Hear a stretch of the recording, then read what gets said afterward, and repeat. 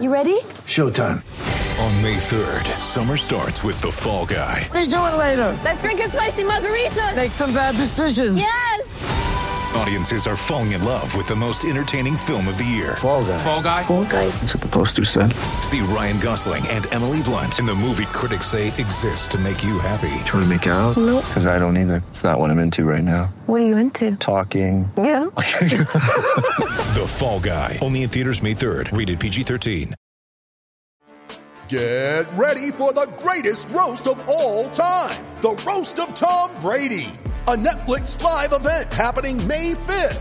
Hosted by Kevin Hart. The 7-time world champion gets his cleats held to the fire by famous friends and frenemies on an unforgettable night where everything is fair game. Tune in on May 5th at 5 p.m. Pacific time for the Roast of Tom Brady. Live only on Netflix.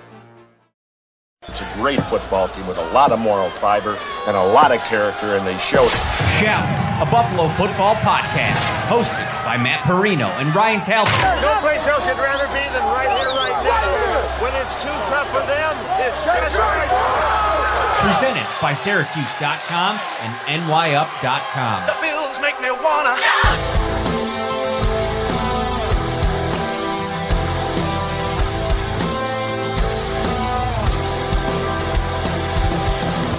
What is up, everybody? Thank you so much for hanging out. This is Shout, a Buffalo Bills football podcast, the staple show. He is Ryan Talbot. I am Matt Perino. We are so excited to be with you on this Wednesday ahead of week 3.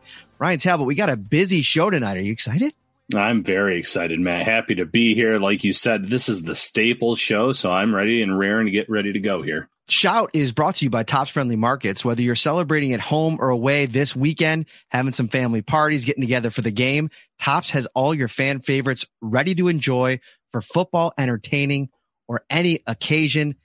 Get to Tops Friendly Markets this weekend. All right, so a little bit of a rundown here at the top, what we're going to get into today. I got a couple things. We talked to AJ Epinesa today during practice. I want to get into that a little bit, rehash his game from Sunday. I want to do a little bit more of a deep dive on Josh Allen's game because we talked about it pretty much in length, but I think we both had a chance to go back, watch the game, talk to Brian Daboll, Sean McDermott, and Josh Allen. I want to dive into that a little bit more. We're going to start off the show. We got a clip from Josh Allen here that we'll begin with. We'll get into some injuries, some news. There were some workouts this week. There was a new signing back to the practice squad. A little cliffhanger there. Stay tuned. I know you're all excited to hear about it. And then we will be joined. It's going to be our first look at the Buffalo Bills versus the Washington football team. Sam Fortier from the Washington Post is going to join us. I'm so excited to have him on. And then we're going to have another show on Friday, Ryan. We're going to preview this thing in full on Friday after we get that first look as the week progresses. Yeah, a lot in store tonight, a lot on Friday. Like I said, Bills are 1-1 now. So now we turn the page to Washington, and there's plenty to talk about. So why don't you get us started here a little bit with Josh Allen and what he had to say today, Matt? Yeah, so Josh was at the podium today, and we got a little bit of, he gave a self-assessment about where things have been the last couple of games. The preseason, it went so well. I mean, this offense was moving the ball up and down the field, and it's almost like you see that red light on the highway and your car comes crashing to a screeching halt. It's almost what this passing game has went through the last 2 weeks. Now, there's some things we're going to get into, but here is Josh talking a little bit about what's been going wrong or what he's been dealing with here early on in the season. I demand so much of myself, and I want to execute at such a high level. When things aren't going the way, I get so frustrated with myself. So I got to find a way to keep going, be light for the guys, and be the best leader that I can be for this team. I want it so bad that it's hard to tone down that aspect when I expect something out of myself and something I can do when I do regularly in practice, and I've shown it. And there's sometimes, obviously there's a couple times in the games where I've missed, and maybe letting it affect me too much. So just trying to. The best quarterbacks are the ones that can forget about the previous play and move on to the next. And guys make mistakes. Guys make missed throws. It's how we bounce back from it that makes us who we are. And that's what we're looking forward to do. I'm excited to get out there on Sunday and get the ball to our guys.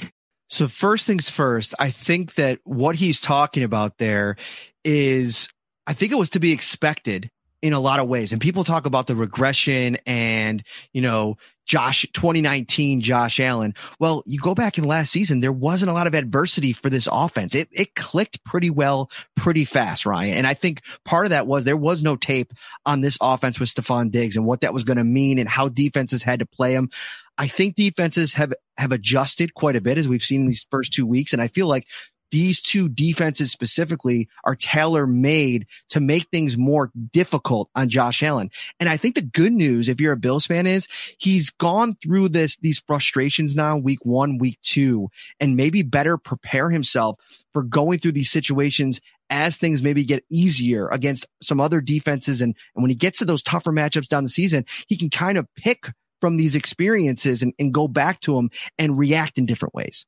Yeah, absolutely, Matt. Listen, football is kind of like chess. There's tape out there, like you said, and these defenses have started to adjust to the Bills. You saw in Pittsburgh, they were able to get pressure with just their front. They knew that if you blitzed Josh Allen last year, he was going to make you pay for it. So they just got it done with their guys up front. Last year, wide receivers were running wild against the Miami Dolphins. This year, week 2, although, obviously the final score is pretty lopsided, I thought that the Dolphins cornerbacks did a really good job bracketing Stephon Diggs and Cole Beasley. So defenses have adjusted to what the Bills were putting on tape last year. Now it's up to Josh Allen and company to adjust to what they're seeing.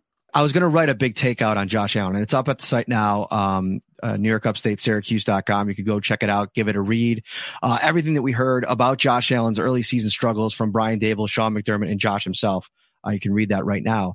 But talking to Brian on Monday about Josh, I thought he gave a really kind of interesting look into that dynamic between coordinator and quarterback. And he said he walked into the meeting rooms with him and talking to him on Monday before the press conference. And he said he didn't want to go as far as to say that he looked despondent, but he was pretty low. He was down in the dumps. And, it was such a high that they rode last season. And it's just been clunky. You said it, I thought, really good on the Sunday show after the game, that there is to be a little bit of an expectation of a letdown. It's happening for Josh himself in this offense. But I think what Brian did a really good job of is he kind of flipped the script and focused on the good things that Josh has been doing. And Sean McDermott kind of doubled down on that today. Some of the things that, maybe we weren't focusing in on enough. Sean mentioned it today, the throwaways on first down, where the Josh Allen of 2019 probably would have tried to force something, make something happen with things going bad. He made the smart play. And Brian Daboll said, if you got to throw the ball away 5 or 6 times in a game and it's the right decision, it's the smart play, do it every time. I want you to do that. That's important. It's very important. And, not just throwing it away and not trying to fit a dangerous pass in, but instead of trying to maybe elude the pressure and end up with a sack that goes for a 15 or 20 yard loss. We haven't really seen that either. He's had pressure in his face a few times, and he's done enough to roll away to get out of the pocket. So that way, when he does throw away, he doesn't get flagged for intentional grounding. So he's done a nice job in some areas like that. He put together a really good drive to start the second half in that Miami game. We know about the pass to Emmanuel Sanders early. So there were bits and pieces. There were flashes. And you mentioned it, though. He may not be despondent right now, but there's that picture going around. So I guess it's not a meme, but there's the picture of him sitting there looking upset on the sidelines in that Miami game. And underneath it shows the score, and it literally says 35-0 Bills. But he looks so unpleased with his performance that he's going to put that work in. He's going to watch the tape, see what teams are doing. And he and Brian Daboll are really going to go out there and make some adjustments here sooner rather than later. I thought Sean, he was saying some interesting things too. And, I actually asked him the question about Josh and reacting to some of his early season struggles here. And, he made the comment that maybe we're missing some of it in the media because we're focused on what he did last year. And obviously the contract came up. And when you become the second richest player in the NFL, the expectations move up. And they were already going to be sky high, even if the deal wasn't done. And you see how Lamar Jackson has played to start this season. He looks like he's regained his MVP form. The pressure just kind of gets ratcheted up. But he said inside the building, they want to play winning football. And this team on both sides of the ball did that. They scored 5 times. And some of the plays that Josh made allowed them to score. And one play in particular that I think Sean was talking about, some short throws that in the past, I think, 2019 Josh Allen struggled with. There was that big play in the third quarter, 3rd and 6. It was just a 7-yard gain to Stephon Diggs. Allen was rolling out to his left. He threw back across his body, and it was a gorgeous dart. I mean, Xavier Howard was plastered on him. I mean, it was really good coverage. He put in a place, 7-yard gain, first down. The next play, the Dawson Knox touchdown. So they're trying to focus on some of the little things. And I've maintained throughout this whole, 2-game funk, if you will, there's little pieces to this that feel like they're laying the groundwork for this offense to really start, collecting the snowball, rolling down the hill as it gets bigger and bigger. They're figuring out ways to be effective in the run game. They're energizing their offensive line in that department. You could see it on Sunday, the way that, John Feliciano and Deion Dawkins reacted running down the field to celebrate with Devin Singletary. They're having these little pockets of success. And when they finally start to have it, and if Josh can focus on getting in that early game rhythm, that's when I think this passing offense can take off. Yeah, I think you made some great points there. And there were also little plays where Josh used his feet, some run plays where he moved the chains. He needed 6 yards. He ended up getting 7.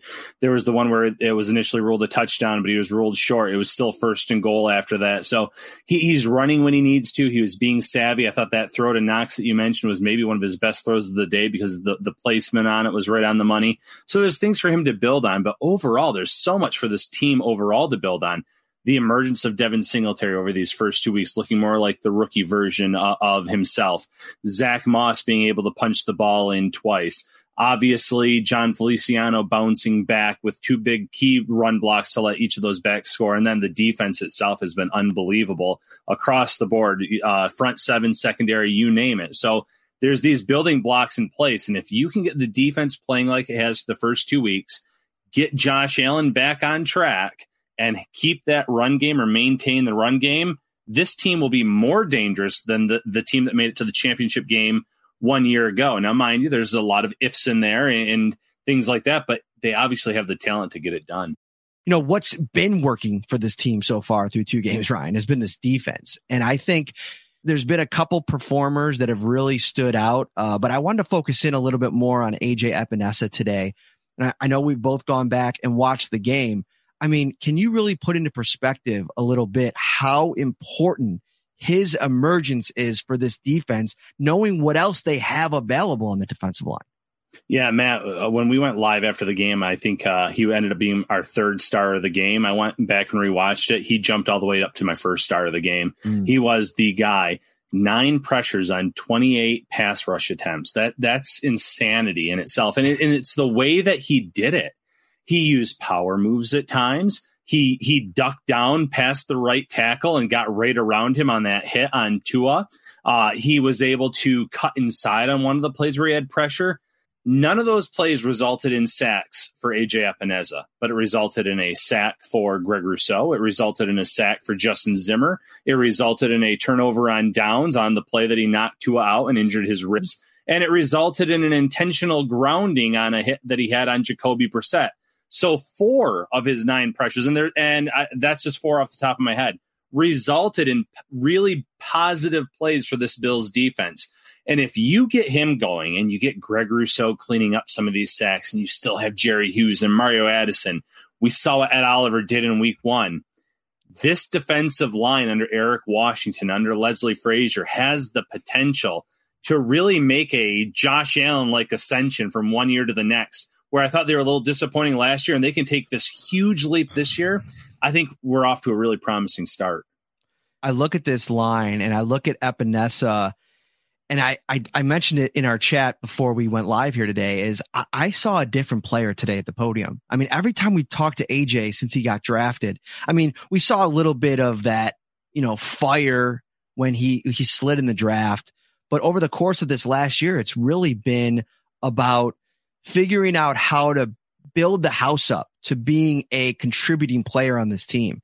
And I feel like there was such a sigh of relief. I don't even want to say sigh of relief, but I feel like he could finally be himself now. And I saw that in the press conference today. I thought that he came out and there was a couple things that really stood out to me. First of all, the intelligence level that he's now playing with. He's always had it. He's been a smart guy. I think that's something that stood out during the draft process.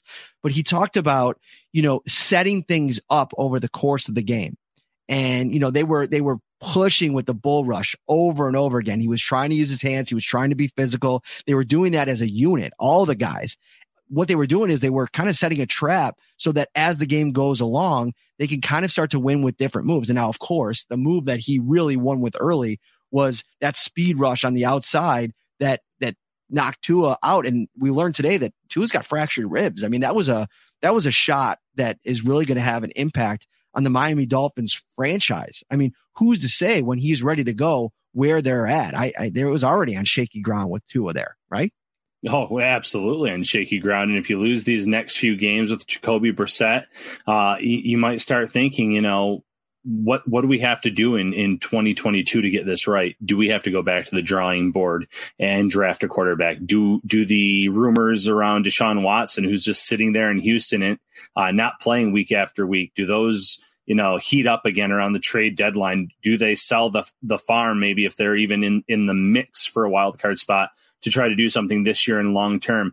It is really interesting because there's still just as many questions as there are answers about Tua. But one thing on AJ Epinesa, listen, there's a lot of trust involved when you get drafted by a team and they tell you, we like your skill set, but we want you to drop down by about 20 pounds from where you've played your entire college career. I'm sure in his mind, he's thinking, is my power still going to be there? Am I really going to gain that much speed? But he went ahead and did it last year. And you saw flashes that second Patriots game late in the season of what he could be. But he's already surpassed his pressure amount from his entire rookie year through 2 weeks. And that speaks volumes. Mm-hmm. The fact that he had 9 pressures in one game speaks volumes. And like you said, when you see those kind of results in 2 games, you compare it to what he did over his entire rookie year. Yeah, I would hope you'd see a different AJ Epinesa up at the podium. His confidence right now should be sky high. Here's something else that he said that I thought, to me, this is the real indicator of a player, right? I asked him, you had about as good of a game as you could have without actually recording a sack. Here's what he said. It's exciting because you do so well and sacks are distributed to the whole team. The Bills had 6. But it's also disappointing just because you get there so many times and you don't quite get him down. You could be one step or he throws it right before you get there or you just miss him. I had a couple just plain old misses. So those are the things I want to cut down on and keep those pressures coming, but get him down and get that loss of yardage there. There's a hunger here in this player. I mean, you almost, whet the appetite a little bit with their ability to win in all these fun, different ways. And you're starting to really see yourself. It's one thing to do these things in practice, but I think it's something else completely to do it in the game. And now you set yourself up that, you're setting new goals for yourself. Okay. You had 9 pressures this week. How do I get a sack and 8 or 9 pressures again next week? And this week, especially, we're going to talk to Sam in a little while about Taylor Heineke, Ryan Fitzpatrick out, and the very young quarterback who I thought, Sean McDermott was very high on today. And we'll talk about that in a little while as well. This could be another game where a guy like AJ can feast. And then you're talking about Davis Mills with Houston in 2 weeks. I mean, it is a nice 4 games to start for a couple young defensive linemen.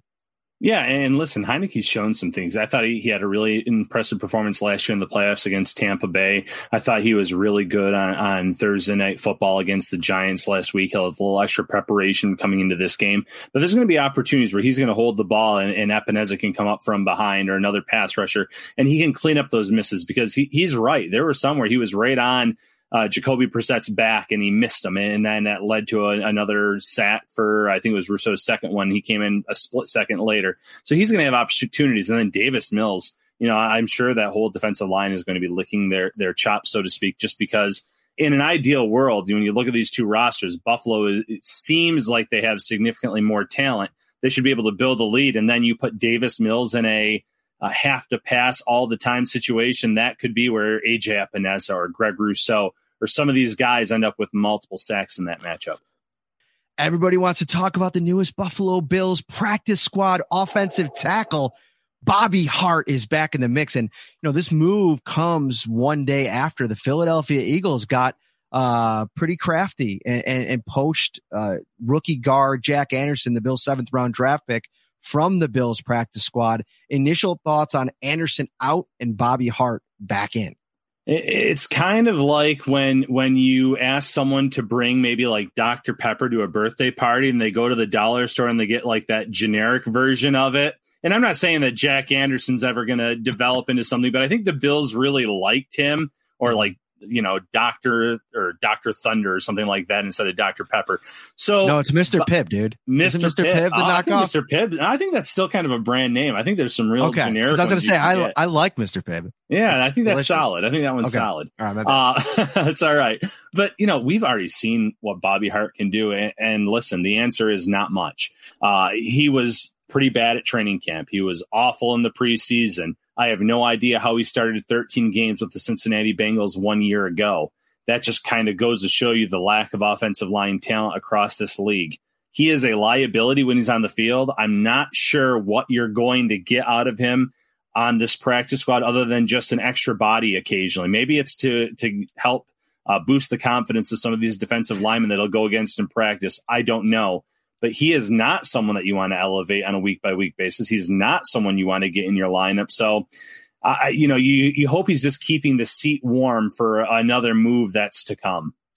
Yeah, on Anderson, I think it's kind of disappointing, but this is the kind of situation that you find yourself in when you have a roster like this. And I know everybody likes to go back to the Wyatt Teller situation.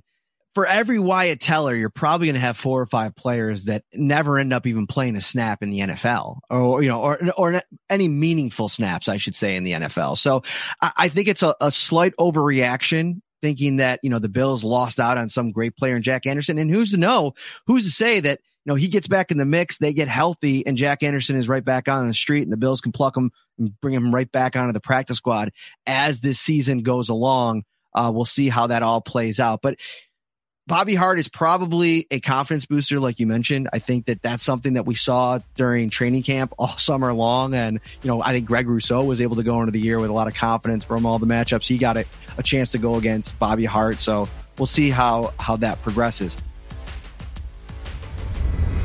Shout, a Buffalo football podcast hosted by Matt Perino and Ryan Talbot. All right, if you're just joining us, welcome into the show. Our numbers are popping. We're brought to you by Tops Friendly Markets. From hot to go pizza and appetizers, signature fried chicken, baby back ribs and subs, delicious salads and brownie trays, Tops has everything you need to feed the hungriest fan. We are going to shift gears here shortly, and we are going to start to discuss this weekend's matchup, the Buffalo Bills and the Washington football team. Initial thoughts here, Ryan, before we get to Sam here, who's going to join us in a minute. Yeah, I think this is kind of a good test for the Bills compared to where they struggled in week 1. I think that Washington's defensive front is really impressive in terms of talent and potential. So this offensive line is going to be challenged this week, and they're going to have to respond in a much more impressive fashion than they did against the Pittsburgh Steelers in week 1. Indeed. Sam, thank you so much, my man, for joining us tonight on short notice. Huge game this weekend. The Washington football team comes in here, and I think most fans were excited to get a look at Ryan Fitzpatrick. It's going to be Taylor Heinicke. Thoughts on how he's played so far, what the Bills can expect to see in him? When you switch from Ryan Fitzpatrick to Taylor Heinicke, you're really swapping experience for mobility. I mean, these guys, neither of them are the strongest armed guys. Obviously they both like to go down the field. They both like, I think, throwing in rhythm. They kind of rely on their head, maybe a little bit more than their physical ability. But with Taylor Heinicke, you're going to see a lot of mobility. You're going to see some extending plays. He said he thinks that part of his game is similar to Josh Allen's. Obviously, Taylor Heinicke is not 6'5" and does not have a rocket arm, but that's a little similar. And I think you're going to see him, maybe scramble for some first downs, though he tries to avoid that because that is what happened in the playoff game where he separated his shoulder. And, that's happened to him a lot throughout his career. So I think you'll expect to see mobility, extending plays with his legs, and then trying to win with his head. I really liked his performance on Thursday Night Football. Obviously, being a good quarterback, the first thing you want to do is get the ball to your playmakers. And Terry McLaurin had 11 receptions in that matchup. But he also hit Logan Thomas and McKissick, who's dangerous out of the backfield as a receiver, and Adam Humphries as well. So How is he doing in terms of getting past that first read and really spreading it out across the field based on what you saw last year in that playoff game, what maybe you saw over the summer, and obviously from Thursday Night Football? Yeah, so the first thing we should say is that Taylor Heinicke's sample size here is really only 11 quarters. He got cut at Carolina in August 2019. He was a backup in the XFL, the St. Louis Battlehawks, and then obviously came in here as the quarantine QB, and with Alex with injury ends up starting. So the sample size is small, but in terms of getting past his first read, I really think that is the thing that he would say is his strength. Touchdown to Ricky Seals-Jones, the third tight end in that back corner of the end zone on Thursday Night Football, the one right before they took the lead for good. That was his third read, and he threw it. Or he said that was his third read. He threw it, away from the corner at a point where only his receiver could catch that ball. It was either going to be incomplete or a touchdown, and obviously it worked out. But I think reading the field, understanding what defenses are trying to do to him, when they bring pressure, when they, play man or zone. I mean, that's the strength of his game, is he thinks figuring that out and countering it. Flipping to the other side of the ball, Buffalo in week one really struggled against Pittsburgh's defensive front. They weren't bringing extra pressure, blitzers or anything like that. And you look at Washington, obviously Chase Young is the name that everyone talks about, but can you speak a little bit about the rest of that defensive line and how much damage they could potentially do against Buffalo's offensive line on Sunday? So there's two parts to this. The first part is the talent, like you said, Chase Young, but they have three other first rounders. They have the two guys in the middle out of Alabama, Deron Payne and John Allen. John Allen signed a big contract extension this offseason, 4 years, $72 million. He already has 3 sacks in 2 games. That's more than he had all of last year with 2. And on the other side, at the other end, you got Montez Sweat, another big, long Chase Young type guy, loves to use that long arm against tackles. I think that's, he might be one of the best long arms defensive ends in the league. So you have the talent, and certainly on paper, they should be able to get home. But in the first 2 games, they've actually been quite disappointing in Washington. It's been one of Ron Rivera's biggest frustrations with this team, is because those front four last year, this is what this team relied on to get pressure. I think they rushed about 2/3 of the time they were rushing just 4, and they were generating a good amount of pressure with that. This year, they have not been successful for a multitude of reasons. You've had missed assignments, according to Rivera. You've had, missed gaps. And I think that you've had to blitz a little bit more. So how much damage can they do to the Bills' offensive line, I think, is a big question, not just because of talent, but because of, can that talent apply the principles that they're supposed to? That's what I think a lot of teams have figured out against the Bills, at least to this stage in the season, is that you can get pressure with that front four. That's when you're able to kind of play back and take away some of their weapons. Let's go to the Washington secondary. Obviously some interesting pieces there. I thought William Jackson was a nice free agent addition. Landon Collins, obviously, in the mix. What have you seen early on from them, and maybe their ability to take away Stephon Diggs or Cole Beasley, Emmanuel Sanders, some of the talent that the Bills have at the pass catching positions? Last year, Washington struggled against number 1 receivers. They were in the bottom, they were in the bottom 5 of DVOA against top wideouts. And so I think what you saw was this offseason, Washington go out and get William Jackson for a player exactly like Stephon Diggs. Not only against Stephon Diggs, but this last year, defensive coordinator Jack Del Rio said he thought that they played a little bit too much zone. According to various analytics sites, they were playing about 60 to 70% zone. So with William Jackson, they're hoping to get a little bit more man coverage. They're hoping that they can maybe mix and match. Third and shorts, especially, you want to be able to play press man, and William Jackson allows you to do that in theory. There's been a little bit of trouble translating that over, especially with the footwork and the technique of teaching William Jackson how to play man. He's talked about that being a process. So that's his side of it. You have Kendall Fuller, who's playing outside and inside, really versatile piece. But like you said, I think Landon Collins, they have a really interesting 3 safety rotation right now. I think they're using it, based on certain packages. But you've got Cam Curl, the rookie standout from last year, 7th round pick. You've got Landon Collins, who I think has struggled a little bit coming back from that Achilles tear, even though that he looked good. And Bobby McCain, that center fielder, free safety from Miami. Those 3 really rotate between those 2 spots, and in certain packages there are 3 of them on the field. But I think really when you talk about this defensive back group, you talk about William Jackson, can he be that number 1 guy? And you talk about who of the 3 safeties are on the field. field. And I think opposing offenses have really been looking at rookie cornerback Benjamin St. Juste, to give you guys another name. I know I started to overload, but the third round pick out of Minnesota, the third round pick out of Minnesota outside the Chargers really went after him in his debut. And I think that's a guy who, especially young in his career, when you look at the veteran experience, that's a guy people have been picking on. And I think Landon Collins as well. The Giants in the run game, ran a couple of read options to the side, and one of them sprung loose for a 56-yard gain. So I think those are the two, Juice and Collins. Those are the two that the Bills, might target if they're like Washington's previous opponents. Sam, Brian Daboll isn't shy to draw up some design run plays for Josh Allen. And last week on Thursday Night Football, Daniel Jones rushed for 95 yards and a touchdown on 9 carries. What was it that the Giants were doing, or that schematically maybe that worked so well for Jones that maybe the Bills could mimic this Sunday?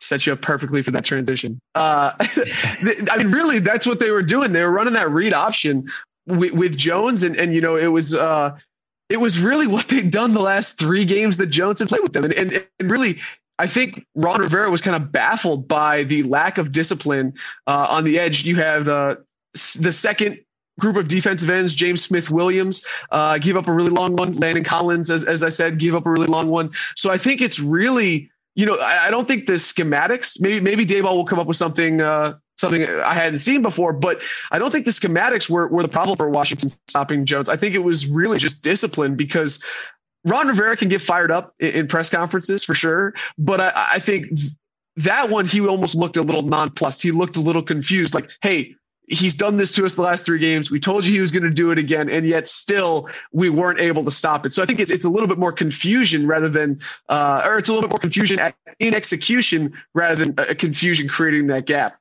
So Antonio Gibson, obviously a fantasy breakout star last year, dealing with a shoulder injury, was limited today.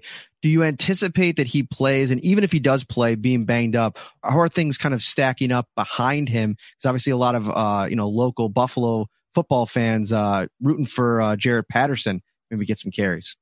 Yeah, Jaret Patterson was extremely complimentary of New Era Field, if it's still called that. Which I got to say, I went to Syracuse, so I've certainly been there, and it is a tremendous environment. But to get to the real thing that people want to know, fantasy football, Antonio Gibson's shoulder, I think, is going to be fine. He injured it in week 1. He was on the injury report before the Giants game, and he ended up being fine. The diminished carries, the diminished touches for him on Thursday Night Football were really situational, because when Washington went no huddle, shotgun, 2-minute drive there at the end, they used running back J.D. McKissic, who was a big factor last year, but they just like him a little bit better in the pass game. They think, his experience, he's the type of guy that they want in there during those situations. So I think it's going to be a little bit script dependent, but Antonio Gibson has actually shown a lot of progress as a rusher this year. He averaged, I think, between 5 and 6 yards a carry against the Giants. And that's important because at Memphis, he was a receiver. Learning running back is new to him. And Ron Rivera talks about him, stepping into this Christian McCaffrey-esque role. And I think that might be a little soon. And obviously, anytime you talk about Christian McCaffrey, that's a high comparison. But Antonio Gibson's health should be fine. I think that J.D. McKissic is that second back after him. And we haven't seen a ton of Jaret Patterson, but I think if the game is lopsided either way in the fourth quarter, I think, or if there's a certain package, if they see something they like, I think you're going to see a few snaps maybe for Jaret Patterson. Matt set this up beautifully because Jaret Patterson has ties to the area from his UB days. There's another player on Washington's roster, Cole Holcomb. His parents were both actually graduates from Portville, New York, just, about an hour and a half away from Buffalo. What can you tell fans about Holcomb early in his career here in Washington? Obviously, he's been there for a few seasons now, 11 tackles week 1. I think he had 5 or 6 last week. What is his importance to this defense? Best hair in the NFL. And I think you might laugh because this team has had Ryan Fitzpatrick on the field, but he has gone full Joe Dirt mullet. And he is really that was like his quarantine hairstyle. I grew a beard for the first time. He really leaned into the mullet. His girlfriend is really upset, he says, but he's really leaned on that. But for real, I think he is been mostly the Sam linebacker, covering, tight ends, running backs out of the backfield. That's been his main responsibility. John Bostic on the other side has done it sometimes, but really you've seen him step into a really important role. And he's not, I think, the centerpiece of this defense, because that's Jamin Davis, the first round pick out of Kentucky, even though he's had a little bit of a slow start. Ron Rivera has called him, because everybody has to have a Carolina comp, he's called him the Luke Kuechly of this team, or who he wants to be the Luke Kuechly. So I think Cole Holcomb is that outside backer, that complimentary guy. And obviously he led this team. He was maybe second on this team in tackles last year. He's a really important figure. And I think what you've seen from him in his growth in his game is trusting his speed in coverage, saying, hey, I can hang with these tight ends. I can hang with these backs out of the backfield. Really, that's what you're going to see from him on the field on Sunday. One more person that, I think Bills fans are very fond of from learning his story, started his career here, Logan Thomas. If you guys have talked to him this week, I don't know if you've talked to him yet, but what he's kind of thinking, if you have, about coming back to play in the Bills, and how has that role expanded over the course of time there? Because here, I always thought that there was something there, but it just never clicked. And it's interesting. There's been a couple players under Sean McDermott, for as many people as they've developed in the system here, that have gone on to have success afterwards. What's he done? We have not talked to Logan Thomas this week, but he's talked about Buffalo and Arizona previous stops before. And I think really in Detroit, it's been a pretty remarkable growth for him, because in 2020, when they start this rebuild and tight end seems like the most obvious position they have to address, and they go out and get a guy who I think at the time had maybe 30 targets career as a tight end, you start to worry and say, okay, what's going on here? But tight ends coach Pete Hainer is a big believer in Thomas. He has this prototypical tight end profile, 6'5", certain amount of arm length and weight and height and speed and all that. And Logan Thomas checks every box. And so when he brought him in here, Pete Hainer's a real salt of the earth guy. He stands close to the media at practice, and he is, he's crushing Logan on the daily, even even though it's a star pupil. But the strides Logan has made last year, obviously 700 yards, 60 catches, statistics that seemed outlandish if you had said them before the season.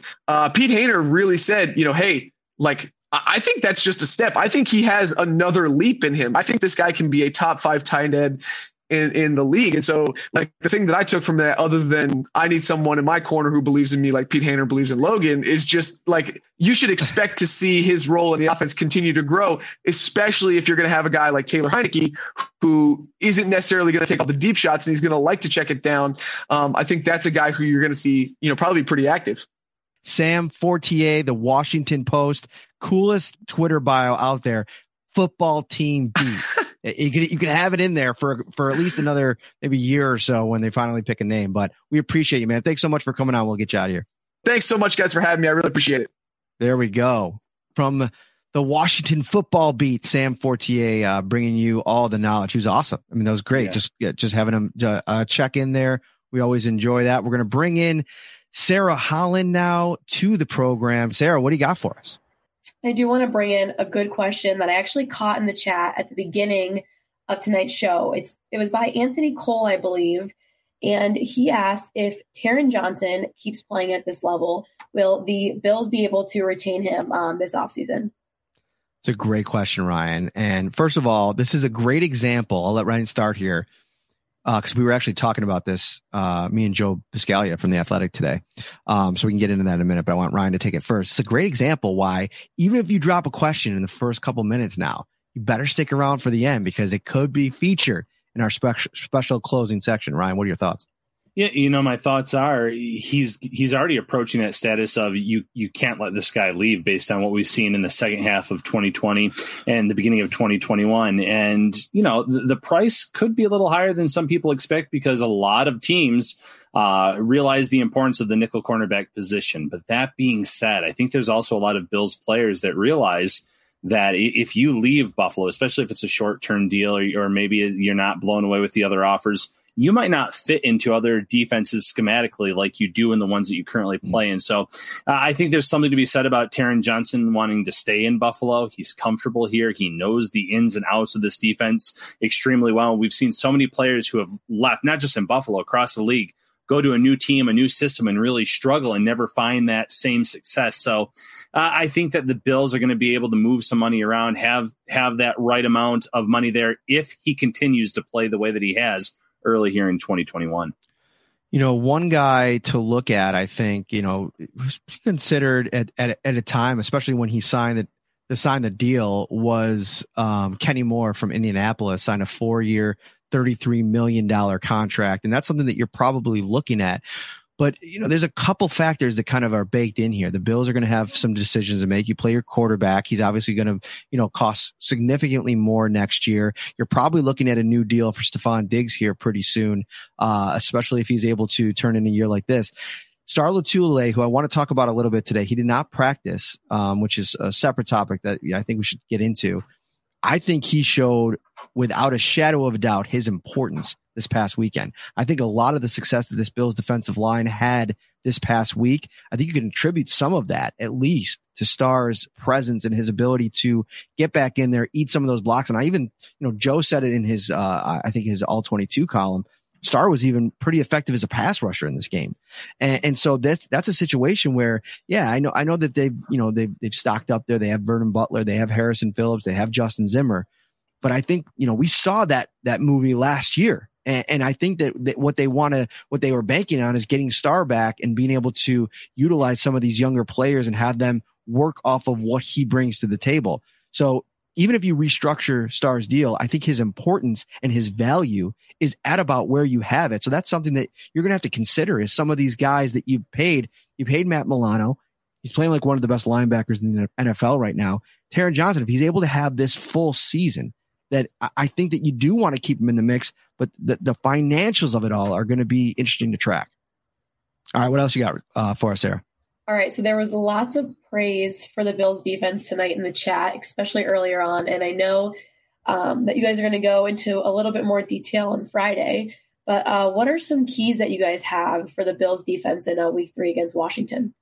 So, I'm looking at this situation and I think hearing Sam talk about where things have been a struggle for the Washington football team so far is not getting pressure with that front four. I think if you're the Bills, you look to take advantage of some mismatches, maybe some matchup problems for the Washington football team in their secondary. Go back to week 1 and 2, Ryan. These were teams that not only matched up well with the Bills, they were teams that were familiar with the Bills. Pittsburgh played them last year. Miami's ultra familiar with this Bills offense after playing it twice last season. Washington does not have that luxury. And while Ron Rivera is obviously very familiar with Sean McDermott's defense, what Brian Daboll does on offense, I think that's, unless they're really able to overwhelm this offensive line, which could be the case. I mean, Chase Young is a beast. Montez Sweat, obviously, Allen in the middle. He's been really impressive. I think that they have the horses up front to make things interesting, but I just wonder in that secondary if they have enough, that back seven, to take this group of playmakers out of a game for a third straight week. Yeah, I think that's a great point, Matt. Those wide receivers, I think, are going to have more opportunities in this game. You saw in the first week against the Chargers, I want to say that Williams and Allen combined for almost 180 yards receiving, 17 receptions. So they don't have the depth at wide receiver that Buffalo has, and their top 2 guys were able to kind of feast on that defense to a certain extent. I think that Buffalo's receiving core is going to have their moments. And for the Bills on defense, I think it's all about getting that pressure for the second consecutive week. You have Taylor Heinicke, who, as was mentioned by Sam, has 11 quarters of experience. You get that pressure on him, and he's going to try to make some plays with his arm that maybe he shouldn't be attempting.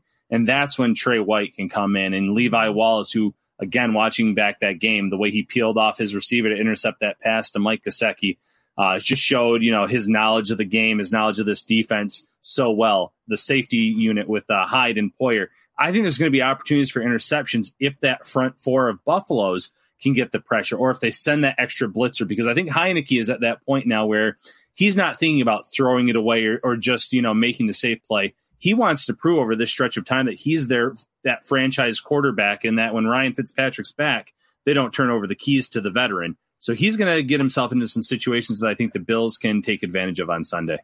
All right, Sarah, take us through the injury report if you would, because I think both of us will have some thoughts on what's happening here on Wednesday. So we see that Cole Beasley and Jerry Hughes, they both have the vet rest, but I also saw that Star Lotulelei is injured with groin, and Levi Wallace with a knee. Yeah, I want to get into that first and foremost, Ryan, because what's interesting about the Levi Wallace situation with the knee injury, we thought that was cramping the other day. So unless that happened on the practice field the last couple of days, I feel like that's kind of a new development. Dane Jackson also listed today with a knee injury. He was limited. Now, Sean did not mention him this morning, so that seems like something that maybe was tweaked during practice. Now you're looking at your CB2 and Levi Wallace, who had to lead the last game dealing with a knee. He was full today, so that's a good sign. He looked like he was moving around well. Dane Jackson now limited with a knee. Your depth is all of a sudden an issue. They got Cam Lewis on the practice squad. There was a couple of workouts this week that now all of a sudden, like our good friend Bruce Nolan pointed out on my tweet earlier, make a lot of sense. What were they? Yeah, they had Quentin Dunbar in. They had Demarius Randall in, so cornerback and a safety. I was told nothing imminent on Randall, but you never know. You want to do your due diligence on players like that, especially at this point in the season, because you're one injury away or you're one move away. Like we saw when the Bills lost Jack Anderson, some people were speculating maybe one of those two secondary players would take that spot. It obviously was hard at the time, but you always want to have a list of players ready to go at both positions. And it wouldn't shock me if Dunbar was kind of waiting in the wings here to sign sooner rather than later. But you mentioned it. Levi Wallace participating in full today. That's an encouraging sign. And I think cramping is the logical assumption that people came up with, because the way they were stretching him out on the field, that's not something you typically do when someone says that their knee's giving them issues. It's when you're cramping, the Miami Heat that was going on in that game. So you have to wonder if and when it took place. But encouraging that he participated in full. Dane Jackson, you want to see him participate a little bit more here over the course of the week as well. But then shifting gears to Star Lotulelei, Matt, you were mentioning how important he was 1 week ago. It's troublesome to see him on this injury report again and missing a practice with a groin injury, because, groin injuries, no matter what the position, can be tricky. But when you're talking about a big man in the middle, that can really affect your play, not just on a week-by-week basis. It can knock some players out for an expanded amount of time. So another injury of note, Mike Hyde still dealing with that neck issue. He played last week, obviously, but he was in the red non-contact jersey. I got a message this week, Ryan, from Sarah Holland, and it's her third Sunday covering the Bills with us here at Syracuse.com. And she's like, my mom got me tickets to the game on Sunday, so can I have the day off until the podcast? And I'm like, of course. I mean, you're going to be at the game. You're going to see it all up close. Now, is this your first Bills game in person, or have you been already? So I actually went, it's kind of a tradition. I went my freshman year of college. So right before COVID, against the Washington football team. I think it was like early November. It was actually a birthday present. But since I'm from the DC area, it's kind of exciting to get to watch my hometown team play the Bills. So yeah, I'm super excited. That's awesome. So she's going to take in all the festivities. The place is going to be packed and rocking. Although I did see that there are still some tickets left. I'd imagine that there will not be those tickets left by Sunday. It's going to be a fun one. We will be back live on Friday night. We're going to have our preview show. It's going to be a little bit shorter version, maybe 25 minutes. We will bring you some stats, some details, go a little bit deeper. We'll talk to some more players over the next couple of days. We'll get some coverage from coming out of the Washington area. Big game on Sunday as the Bills look to go to 2-1. We'll probably even have a little bit of an AFC East slant to the show as well. This has been the Shout Buffalo Bills Football Podcast, brought to you by Tops Friendly Markets. Hosting a large party? Check out Tops' huge selection of party platters for a delicious, effortless, and affordable no-stress way to impress. For complete details, stop by their carry-out cafe or visit topsmarkets.com/fantasy foodball. That's FOODBALL. Ryan Talbot, Sarah Holland. We are out of here. I'm Matt Perino. We'll see you on Friday. Shout, a Buffalo football podcast, hosted by Matt Perino and Ryan Talbot.